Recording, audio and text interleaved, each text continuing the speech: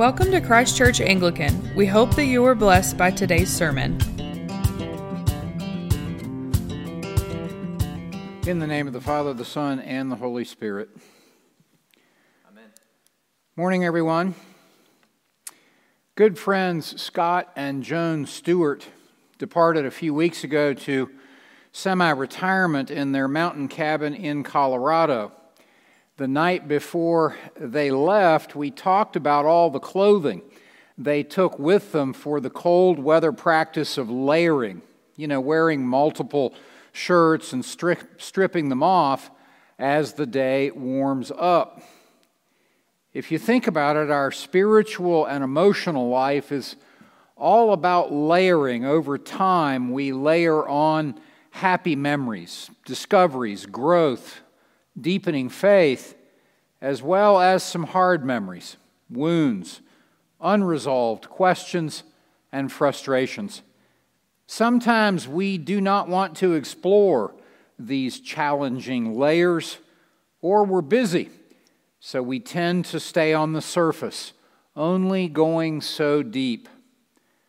But when we do go deeper, like into the layers of our gospel reading from John, there is something stunning, life-changing beneath all of it. Jesus tells us, in a sense, something that we yearn for as men, as women, as couples, as parents. This deepest layer is why it is so important to go deeper on our spiritual journeys. Jesus said, "I am the true vine, and my Father is the vine dresser. Every branch in me that does not bear fruit, He takes away. And every branch that does bear fruit, He prunes." Well, there's the top layer. Jesus is the source of life, like the trunk of a tree. And we are to grow out of Him like branches.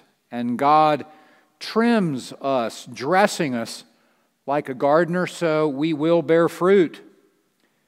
Perhaps the first layer down is to just not take this vine and branch image for granted.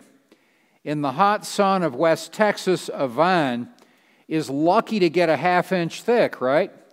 But remember, in the Mediterranean climate, grapevines can grow as thick as a tree trunk. You've got to have a chainsaw to cut through them sometimes. And Jesus, as the true vine, isn't just strong.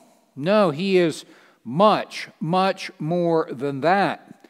In fact, Jesus is, according to Scripture, the exact image of the invisible God, the firstborn of all creation. By Him, all things were created in heaven and on earth. In Him, all the fullness of God was pleased to dwell.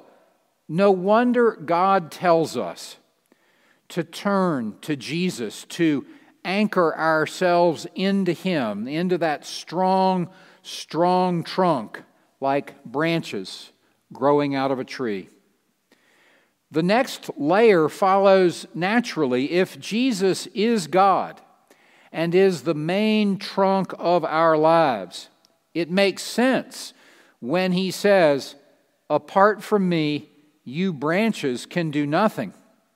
Unfruitful branches are thrown away and wither, or thrown into the fire and burned. So, do you want to be well anchored in your life, growing out of the strongest trunk there is, God Himself in Jesus, and so bear fruit? Yes, of course, we want that in our lives. It's a natural, logical thing.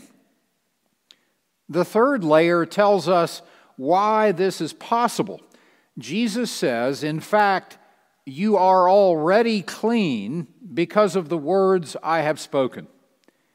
Because of Jesus' sacrifice of Himself for my sins, Believe it or not, you and I are qualified to be good, fruitful branches despite our sinfulness, despite our failures, despite our continuing sinful tendencies at times.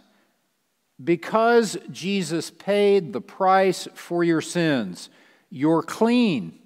You are ready to grow and bear fruit. And now comes this stunning thing, this stunning reason why going deeper into Jesus' words is so important. Beneath this idea of anchoring into the supernatural strength of Jesus, beneath this natural, logical desire we have to grow out of strength and into purpose, beneath Jesus making us clean so that we can anchor into Him and grow, beneath all of this comes something radically simple, something very profound. It is the very ground of our personal spirituality. It pierces the veil of our human nature and tendencies. It pierces through to what our practice of religion is really supposed to be all about. Psalm 46 spells it out in just 8 words. Be still and know that I am God. Just be still and know that I am God. There is the ground. There is the core, the beginning and the end of faith and prayer and religion. It's the free invitation to just be still and be at peace with God. Jesus uses one word to say this in our passage about the vine and the branches. One particular word: abide. Abide in me and I in you. You can't bear fruit unless you abide in me and I abide in you. Think for a moment about what Jesus does not say. He does not say you have to make up for something. Remember, you're already clean and qualified because He paid the price for your sins.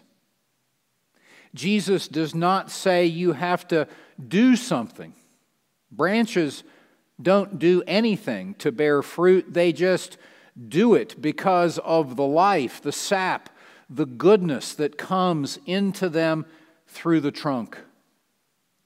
Jesus does not say you have to earn something, because you can't. Scripture says all of us fall short of the glory of God. Apparently, you don't have to act or speak or dress or be a certain way or kind of person. You don't have to grasp exact points of deep theology. You don't have to be able to defend some kind of dogma. All you have to do is abide with Jesus in your heart, in your mind, in your prayers, and let Him abide with you in your heart, in your mind, in your prayers. Just exist with Jesus. Just dwell with Jesus. That's what abide means. Everything we are to think, everything we are to do, everything we are to become as believers in Christ, all that bearing of fruit over time stems from this deepest layer of just abiding with Jesus in a personal relationship with Him. He says exactly that in our passage from the Gospel. If you abide in me, and my words abide in you, ask whatever you wish, and it will be done for you. That natural asking to be productive, to bear fruit. Show me, Lord, how to bear fruit. It will be done for you. By this, Jesus says, this unfolding process of abiding with Jesus, my Father is glorified by you bearing fruit and thus proving to be my disciples. Keep my commandments, and you will continue to abide in my love, so that my joy may be in you, and your joy may be full. I spent years trying to look and sound and act like a good Christian guy. And in the end, an act is all it really was a lot of the time, because I'd never gotten down to this core layer of just abiding with Jesus, dwelling with Jesus in my heart, my mind, my prayers, and letting Him abide with me in my heart, my mind, and my prayers. If you want to anchor into the ultimate strength and assurance, if you want to grow out of that like a strong branch and bear purpose and fruit in your life, then maybe it's time to get back to that deepest layer of faith and spirituality, when we don't have to do anything, we don't have to earn anything, we don't have to be a certain way. We just abide with Jesus in our hearts. Let's pray. Father God, we thank you for these wonderfully simple words, that you want to dwell with us, you want to exist with us. That simple. We thank you, Father, that you do that for us if we are willing. And I ask you, Lord, for all hearing this service this morning, to prick and inspire and guide by your Holy Spirit a new time, a new space of being able to abide with Jesus and have Him abide with us in our hearts, our minds, our prayers. In your Son's name we pray. Amen.